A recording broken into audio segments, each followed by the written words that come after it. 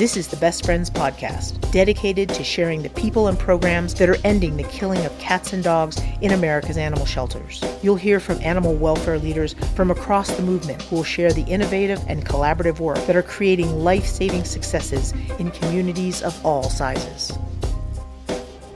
Today is Tuesday, May the 12th. I'm John Dunn, and this is episode number 10.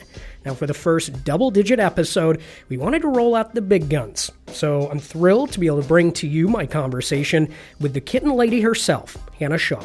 Not only has she been able to bring the issue of neonatal kittens to seriously millions of people through her organization, Orphaned Kitten Club, she's saving lives, and the success they're having raising money, they're now able to fund the kitten-saving work of organizations across the country. Now, before we get into that, I'd like you to please go to the website, bestfriends.org/podcast. Now, today, Best Friends CEO Julie Castle had an op-ed in USA Today where she looks into the not-so-distant future, to what may be called community-based sheltering, the role of animal shelters in the community in a post-COVID world. Now, as we've covered on this podcast, the pandemic's brought this conversation to the forefront. Julie's op-ed is a must-read, and I'm not just saying that because she's my boss. We'll have the link up on the website, bestfriends.org/podcast. Now to our main event today, Hannah Shaw. I had the pleasure of meeting Hannah for the first time in 2014 at the Best Friends National Conference. And since then, it's fair to say that things have changed for both of us. I'm now hosting a podcast, and Hannah is known to millions of people around the world as the Kitten Lady. Yeah, I'm excited to chat with you. Yeah. If for no other reason, Hannah, then you're going to get me a ton of listens. I hope so. You're going to get so many people listening because you're this rock star. Aw, thanks. It's true. Thank you. Are we recording right now, or are you just being nice to me? Both. Okay. But I think that's where we should start. I made the joke to you ahead of time that I think everybody listening to this will have an idea of who you are. I can tell you one listener who I know won't, one of the biggest fans of the show, is my dad. Oh, well, hi, Dad. He says he's listened to at least a third of the episodes. But for my dad and the few who may not be aware of you, Hannah Shaw, the Kitten Lady, who are you and what do you do? Sure. So I'm Hannah Shaw. I am known by a lot of people as Kitten Lady, and I am a humane educator and animal rescuer who focuses on neonatal kittens. So that means, these very young kittens, newborn kittens through adoption age is my focus area. I do a lot of education work, teaching people how to care for kittens, helping animal shelters and animal rescues start and sustain good programs for kittens. I do a lot of advocacy work. I also am the founder of a nonprofit called Orphaned Kitten Club, and we have programs in California, nursery programs, TNR programs, and then we also have a grant program that is national. So we help organizations fund their neonatal kitten programs. So I am just a kitten-obsessed person. I live in a house with multiple kitten nurseries in it and kittens coming out of my eyeballs every single day. So I really love focusing on this population. It's a big passion for me. And, in terms of my own rescue work, I tend to focus on the more vulnerable kitten populations. So, newborn kittens, preemie kittens, special needs kittens, kittens with congenital differences, medical issues, hot mess kittens are my fave. You are very successful at what you do. You have 1.1 million likes on Instagram. Yeah, I have a lot of people on Instagram. And then YouTube is my other big platform. I have over 1 million subscribers on YouTube, which is really my favorite platform because that's where I create all of my educational videos. I have a couple hundred educational videos so that when people are looking up information about how to care for a kitten, they don't have to be like I was in the beginning and feel totally alone and clueless and like nobody's there to help them. I try to kind of be a accessible friend to anyone who wants to help kittens. So the YouTube channel is really a place I love to point people to, and that's just youtube.com/kittenlady. It's got a lot of a lot of education and a lot of just fun on there. And your content is so engaging. Everybody loves kittens, obviously, but I couldn't just put a video with kittens on YouTube and get the response that you do. It's the way you do it, and I think is what has made you so successful among many things. And I think when people go and see the content that you produce, I think they will see that it's very well produced. It's full of great information, and of course, kittens. Thank you. Yeah, well, I mean, sometimes people go, "How do you get the kittens to be so cute?" I'm like, "There's no getting kittens to be cute." I mean, kittens are they have that part handled. But yeah, I think producing quality content is something as an advocate that is important to me because I don't want people to just, see the cuteness of the kitten, but to actually hear the story and take that one step further to learning something, some kind of educational piece that they can use in their life to help an animal or to become empowered to sign up to foster or whatever it is. I really believe in teaching through storytelling because, it's one thing to read a pamphlet or, read a website that's made by somebody who, has not actually gotten involved in the issue, but it's another thing entirely to watch a video of someone saying, "This is my first time doing this. I don't actually know what I'm doing, but I'm going to take you along for the journey, and here we go." And you get to follow the whole journey, and by the end, we're all more educated. I try to really share the ups and downs of everything I go through in rescue, so that other people can learn through what I have going on, rather than having to have all of us recreate the wheel all the time. Can you give an explanation as to what a neonate kitten is and the care involved for an animal like that? Sure. So neonatal kittens are newborn kittens, and they are fully dependent on their mothers. So the care that is involved with them should be provided by their moms. Ideally, that's being nursed by their moms, being kept warm by their moms. But unfortunately, in the United States, what we're dealing with is a large quantity of kittens being born on our community streets and then picked up by people and brought into our shelter system. So we have a large quantity of orphaned kittens in the United States. And it's not because they are truly orphaned, typically. A lot of the time, it is because people, well meaning people, pick them up and bring them into the shelter. So the reason we have such a neonatal kitten crisis in this country is actually related to not having enough education about community cats on our streets and awareness that there are a lot of cats breeding outdoors in our neighborhoods, and that, we need to include them in our advocacy. We can talk all about that. But what happens is these kittens come into shelters. If they are not with their moms, then, unfortunately, the average animal shelter does not have the capacity to care for a neonatal kitten. And that's because most shelters have operating hours. They're not there in the middle of the night with tons of staff doing neonatal kitten care at 2 a.m. But these little kittens, these newborns, they do need to be fed around the clock. So if they're an orphan, they need to be provided a bottle with kitten formula, and they are on a schedule depending on their age, but that could be anywhere from every 2 hours to every 3 or 4 hours, depending on how old they are. They need help being stimulated to go to the bathroom, something their mom would usually do by licking. But as foster parents, we stimulate them with a soft tissue. They need to be weighed regularly, so we're monitoring their progress. They need to be kept warm. Hypothermia is a huge issue in the lives of these little kittens, especially if they're not with their moms, because their moms keep them warm just through their body heat.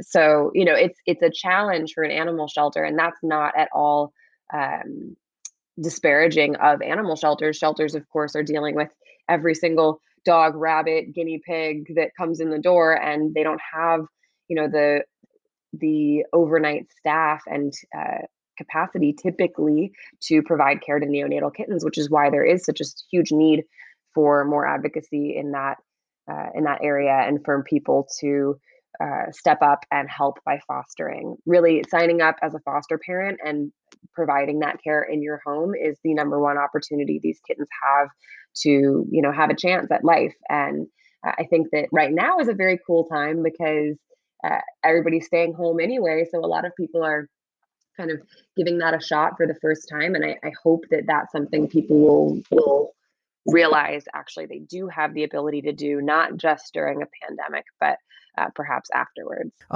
We have kitten season coming up. I mean, unfortunately, in a lot of communities, it doesn't really end, but kitten season is coming up for the majority of the country. Do you have any idea of what we're going to be facing this year? There's a lot of different factors playing into that, and it's very interesting. So this year, I think on many different measures of different data in different industries, you're going to see all sorts of upset because of the pandemic, and animal welfare is no exception. I think that on the one hand, you have over the last, I would say, 5 to 10 years, a major uprise in community cat programs and people sterilizing cats outdoors. And so we're seeing in those communities the numbers of kittens decreasing, which is really positive. There's tons of data. Actually, I just cited the other day the Best Friends TNR success stories web page was great for seeing numbers of kittens declining in communities that have those programs. Of course, in communities that don't have TNR programs, we do still see numbers rising. So that is unfortunate. But then the other thing that we have right now is during the pandemic, we have on the one hand an increase in foster homes, which is great. So more life-saving outcomes for the individual kittens who are entering our shelter system. But on the flip side, we have a decrease in spay-neuter access. So I think that we're sort of expecting to see more kittens being born because of that. So it's challenging, it's frustrating, it's nobody's fault. We're all trying to kind of deal with this as it comes and keep ourselves and our communities safe. But yeah, it is definitely a setback for us to not be able to do as much spay neuter, because obviously I don't need to give you the birds and the bees talk to help anybody understand that, without spay neuter, you're going to have more babies. So yeah, I think it is positive that right now we have more foster homes. So those kittens that are born, should hopefully more of them should have life-saving outcomes. And there's certainly a large trend towards kitten fostering right now. But I just wish that could be partnered with increased spay neuter. And hopefully that's what we'll see on the horizon as we're able to open up those services more. The foster part of neonates, I think that's something all organizations need help with, making the case to, even your seasoned fosters who may say, hey, I'm ready for another litter. Give me 8-week-olds. Sure. How do we move the 8-weekers Yeah. to people who are going to be your neonate fosters? That's a great question. I think there's a couple things. So the major barriers to fostering for people, there are 3 things that I think are major barriers for fostering neonatal kittens. One is just access to supplies. The supplies can be expensive or difficult to find, or just not things that people have on hand, which is why a huge part of our grant program, my nonprofit Orphaned Kitten Club, we do grants for our partner organizations to help them get foster kits. So like really beautiful kits that they can give to foster parents, so that that's not an expense you're asking your foster parents to take on.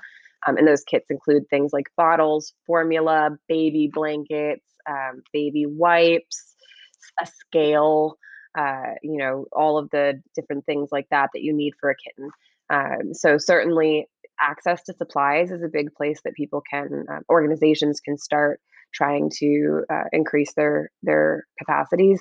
I think if you're an organization and you have a donor base, that's a really beautiful thing that you can ask somebody to sponsor. Ask somebody to sponsor, would you create 10 kitten kits for us, 10 neonatal kitten kits? And then that can be that could be the difference between someone saying yes and somebody saying no. The other big thing that I think people need in order to kind of have the buy-in of fostering neonates is medical care. It is not a strong area in the veterinary community. Pediatric care, especially for orphaned neonates, is it's kind of been a blind spot in the veterinary community. And I think that on the vet side, if you are working in that realm, definitely, being somebody who is willing to work with neonates and is willing to sort of think outside the box and try different treatments and be really progressive in the work that you do, that's going to suit your community really well because, that's a major reason people either don't foster or don't continue fostering is that they, have a bad experience with just either lack of veterinary care or with a veterinarian who, for instance, is not willing to prescribe treatment that could be life-saving to a neonate. So I think that's another huge area of need is medical, so supplies, medical, and then the third is education. If you have people who don't feel that they are educated about what to do, then of course you're not going to have them say yes. I would never take on an animal if I didn't have access to educational information about what to actually do with them. That's very scary. And so that is really where the Kitten Lady project comes in is I try to create all of that so that if you're a small animal shelter with 4 staff, you don't have to sit there and create all these educational materials. They already exist at kittenlady.org or on my YouTube channel, or people can get a copy of my book, which is called Tiny But Mighty. Tiny But Mighty is more than 300 pages of information about how to take care of neonatal kittens.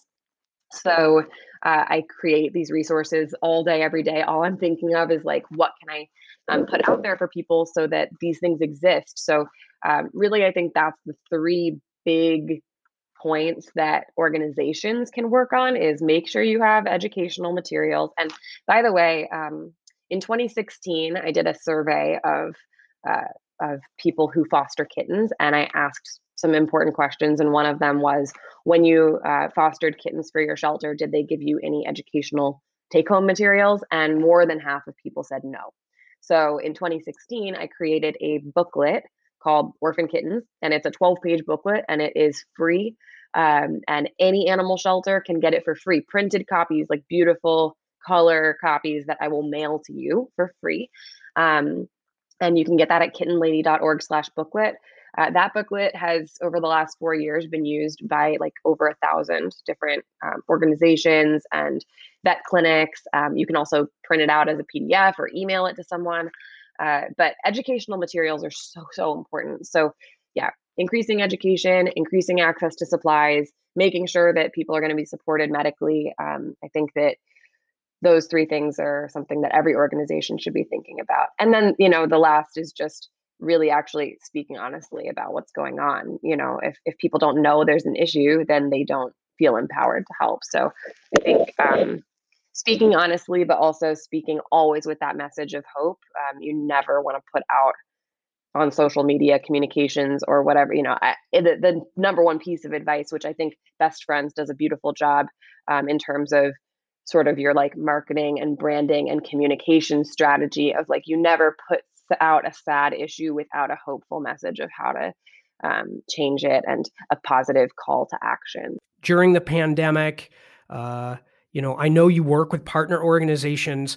What are you seeing across the country, and what are you recommending right now as we're going through this? Yeah, so my organization, Orphan Kitten Club, we have partner organizations throughout the country that we support, and we are in communication with them, encouraging that adoptions don't stop, because some organizations, and I've seen on social media people saying, oh, well, we can't do adoptions while we're in the pandemic, either because they are not able to access spay neuter or because they don't feel that they can do adoptions safely. And I strongly encourage organizations not to cease adoptions at this time. Nobody's taking this pandemic more seriously than I am. Like literally, if you come within 10 feet of me, I'm like, get back. I have my mask and my gloves. We stay home 100% of the time unless I'm going to the vet or shelter. But there is a way to do it. And I've done many adoptions since the pandemic started. So we created on our website at orphankittenclub.org/COVID some information for organizations to learn about no contact adoptions, because A lot of people are concerned about how to do that, but you can do it safely. What I do at my home, and every home is going to be different, but I have a glass door. So right in front of my glass door, I put out a little folding table with all of the kittens' paperwork, and we send them home with like a goodie bag that has toys and stuff. And then once the adopter shows up, they text me, and then I put the kitten into a cardboard carrier, put them on the table. I go inside. The person can come up and grab all of their stuff. We have gloves on the table. We have sanitizing stuff on the table. And, I'm able to say hello through the glass, but I'm not able to give them a hug, which is probably the hardest part of it. But you can totally still do adoptions. And I encourage organizations to figure out the way that works best for them. In terms of spay neuter, that's definitely been a big issue, especially with these little kittens, because I think my biggest concern when it comes to the lack of spay neuter access during the pandemic and kitten fostering is that kittens typically come in a pack. They come in a litter. And a lot of the time there are mixed sex litters. So you have like 2 females and 3 males or something. And, if you are holding on to your kittens in foster care and you're not adopting them out, you're asking your foster parents to potentially deal with kittens who are going to be reaching sexual maturity in foster care with opposite sex litter mates. I really encourage organizations not to do that. Yes, it is not fun to do these foster to adopts where we have to follow up and, do the making sure that they get spayed and neutered once they are in their home. But I would much rather you adopt out either your single kittens or your paired kittens who are same sex into homes where they're not then exposed to a bunch of other foster kittens of the opposite sex who are all reaching sexual maturity around the same time. I hope that makes sense. That's just like a huge fear for me, that we're going to have foster homes with pregnant teen foster kittens. I mean, it's just a nightmare situation. So, intake is not stopping. So adoptions shouldn't stop either. We just have to be flexible. We have to sort of pivot in this time. And, I think as animal rescuers, we are some of the most flexible people in the world, because none of this stuff happens on a planned schedule. Nothing happens within your control. We're all sort of having to pivot all the time in animal welfare. So I think most of us are good for it, You run an organization called Orphan Kitten Club, and it does several amazing things. People can learn about all of them. There'll be a link on our website, bestfriends.org/podcast. But I want to focus on the time that we have on the Mighty Cat grant program. That is a program really centered around our belief that every single kitten deserves a chance to be a mighty cat. And that includes kittens who have medical needs. That includes kittens who are in communities where they're very vulnerable and they need better services. And so what we do with our Mighty Cat program, we started this program as a pilot a little over a year ago. And we piloted it with just a couple organizations. Now we have about 30 Mighty Cat partners throughout the United States. We heavily vet our partner organizations, so we make sure that we're working with organizations that are, sound organizations, that are financially responsible, that are doing good work, that are aligned with all of our principles. Once you become a Mighty Cat partner organization, which is currently invitation only, but people are welcome to send information to our email. We always are happy to take a look at different organizations. And once you become a Mighty Cat partner, you're eligible for a couple different types of grants. The first type of grant that we do is our individual kitten grants. Those are open all year round for our partners, so that if they take in a kitten who has a medical need, we are able to sponsor those kittens.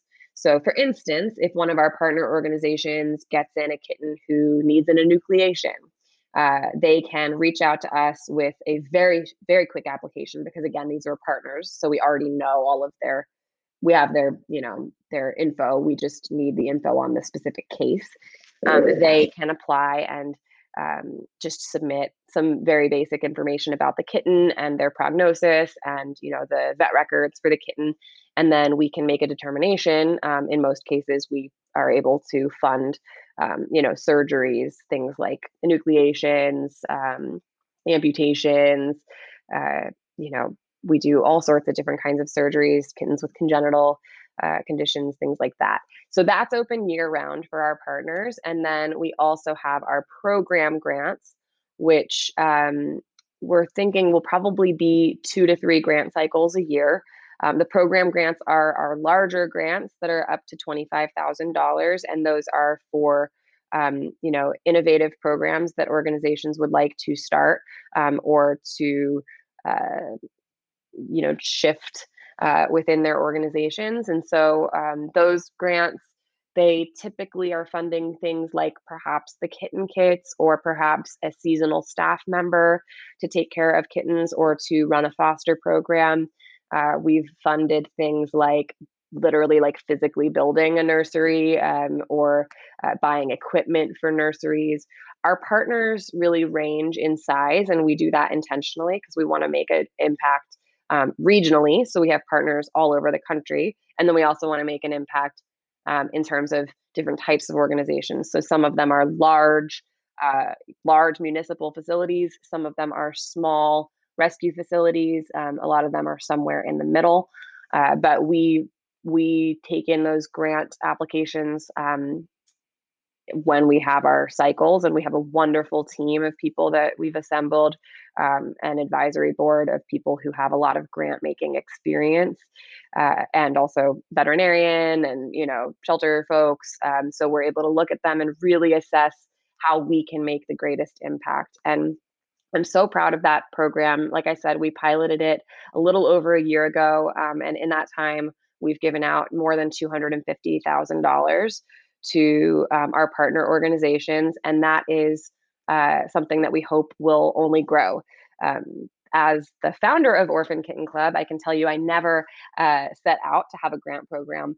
But what we found is that we were able to raise so much money for the programs that we did have that we really had to shift and re-envision, okay, what can we do here? Because it's not like we just want to say, please don't donate to us, right? If we have something that's working, if we have the ability to raise these funds, then let's become a really fiscally responsible organization that can say, hey, even if somebody wants to donate a large sum of money to us, we can do something and have a program where I can actually promise you that's going to make a big impact. And so we piloted it to see how that would go. And it has been so successful. We have organizations all over the country who are so grateful, who have changed their entire programs because of the grants that they've received from us, who've been able to hire staff because of those grants, who've been able to build out rooms in their shelters because of those grants. And so, as somebody who's thinking about this from all different perspectives, from the fundraising side, from the program side, what's important to me is being able to show our donors what an impact that makes. So we look for partners who are able to really do the follow-up and provide us with the images that we can show our donors so people see this is making a massive impact. And then, hopefully the sky is the limit there. The more donors that we receive, the more grants we'll be able to do. And our most recent grant cycle, we did an emergency grant cycle for the pandemic because we realized that so many organizations are having to kind of get all of their animals out into foster.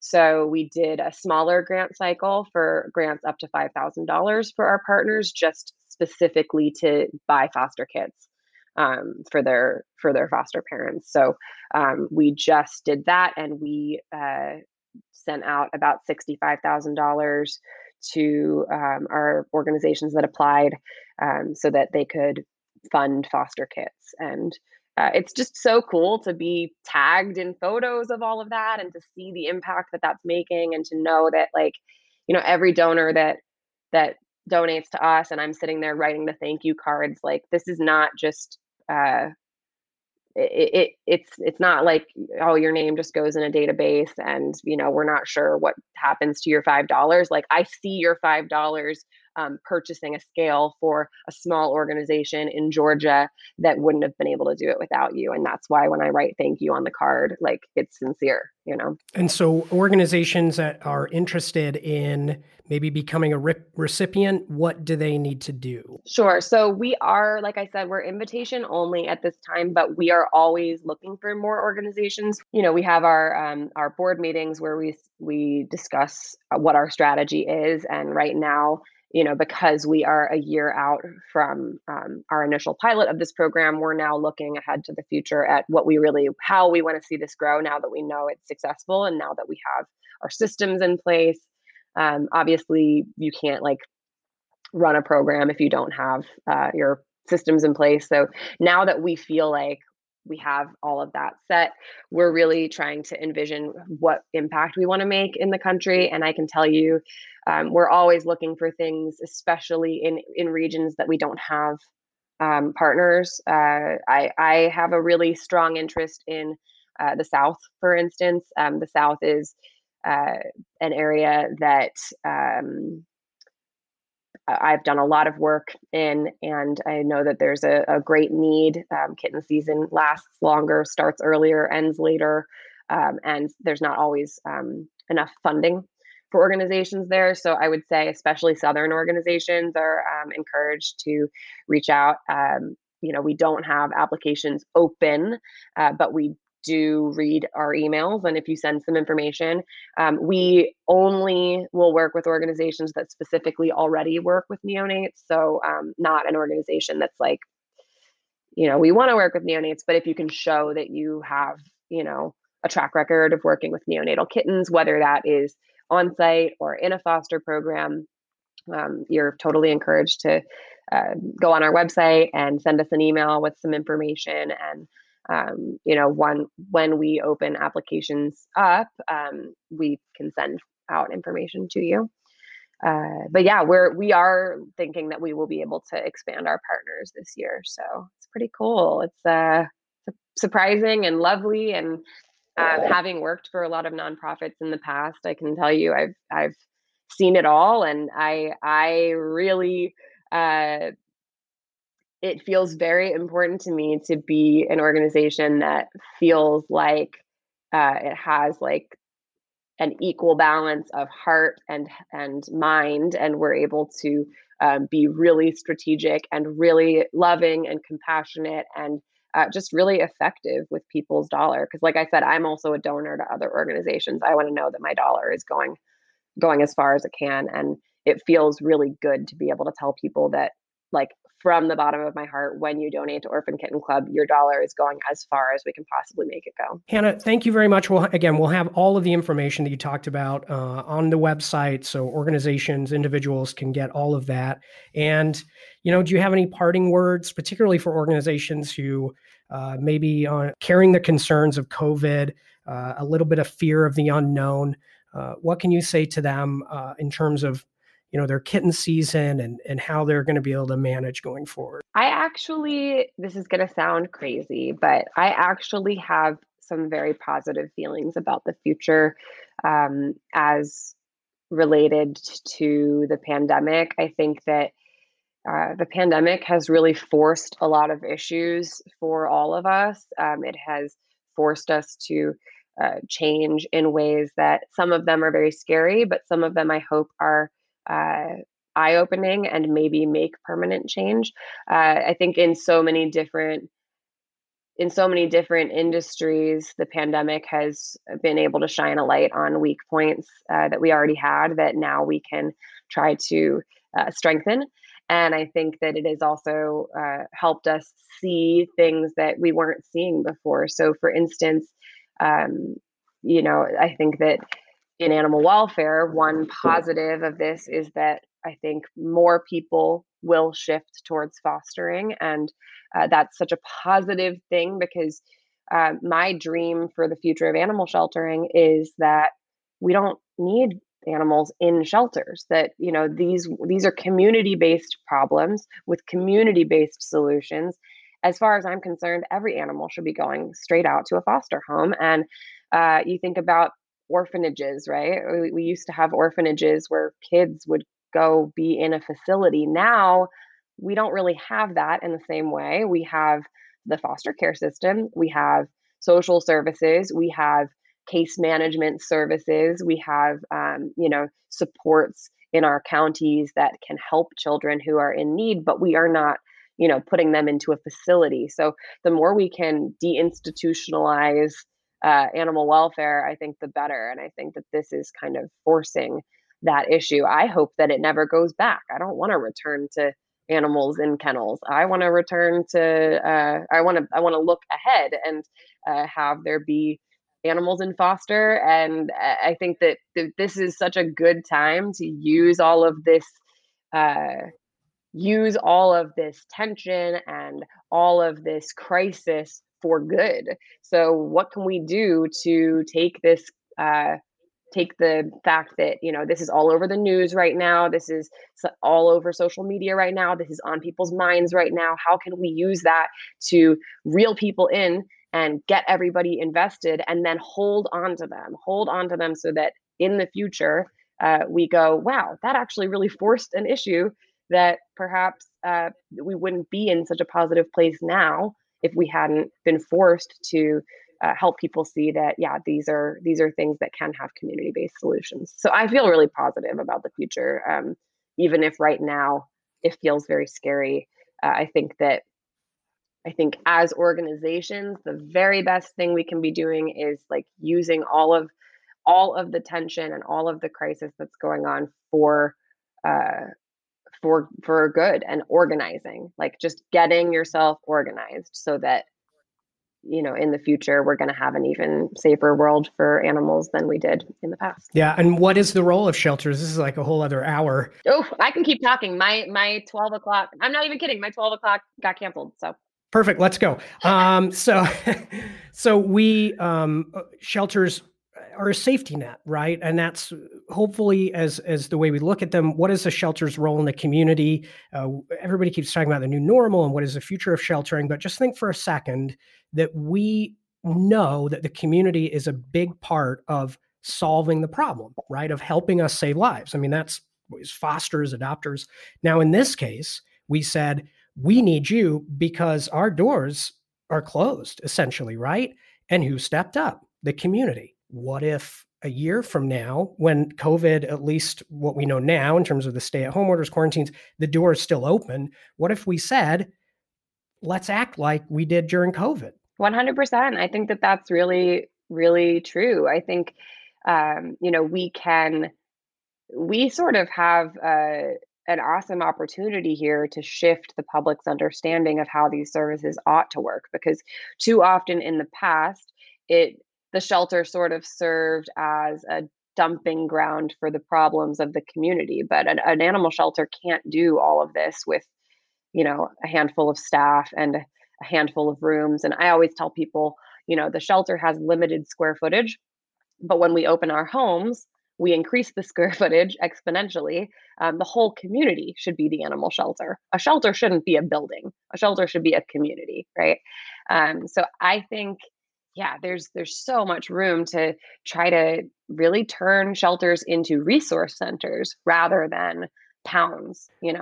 Using neonates as an example of this, I think it's a great one. So someone who cared enough about them, they wanted to see them live and brought them to a shelter as, with the belief that that would be a way for them to live. Now, what if instead of shelters taking them in, like giving them the option with the support to help them, to save them themselves? So, did you know you can help them? Here are these resources.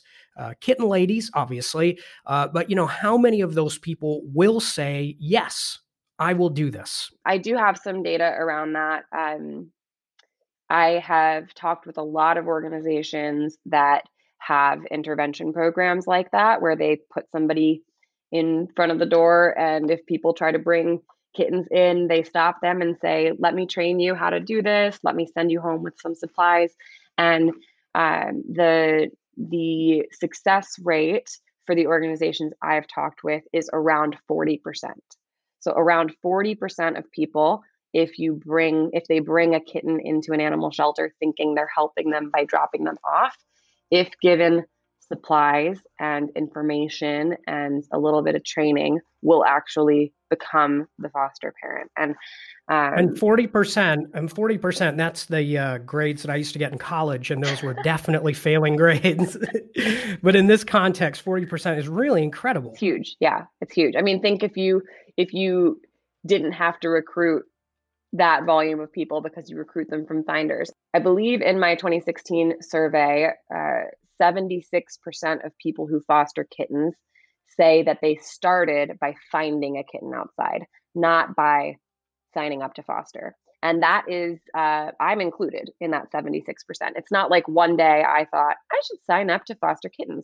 What happened for me was one day I found a kitten in a tree and I was like, okay, what do I do here? And that was how I fostered my first kitten. Well, that's my cat Coco, who I still have now, and she's 11 years old. But that's how I got involved, was by finding one. And so we need to give people the benefit of the doubt that if you find a kitten outside and you're trying to help that kitten, a lot of those people can become our best foster parents. So let's give them that opportunity rather than just saying, okay, we'll take them in. Sometimes I think in animal welfare, we're so used to thinking that we have to do everything and we're the only ones who can do it. But that's not true. Anybody can learn how to do this stuff, and we really ought to empower the community much more. Thank you to Hannah for sharing with us, and congrats on all the great things happening with Orphaned Kitten Club. Again, on our website, we've pulled together all the links to all of the things. bestfriends.org/podcast. The producers of the Best Friends podcast, Tawny Hammond, Amy Charlton, and Mark Peralta. Please take care of yourselves and each other and be safe. I'm John Dunn, and this is the Best Friends podcast.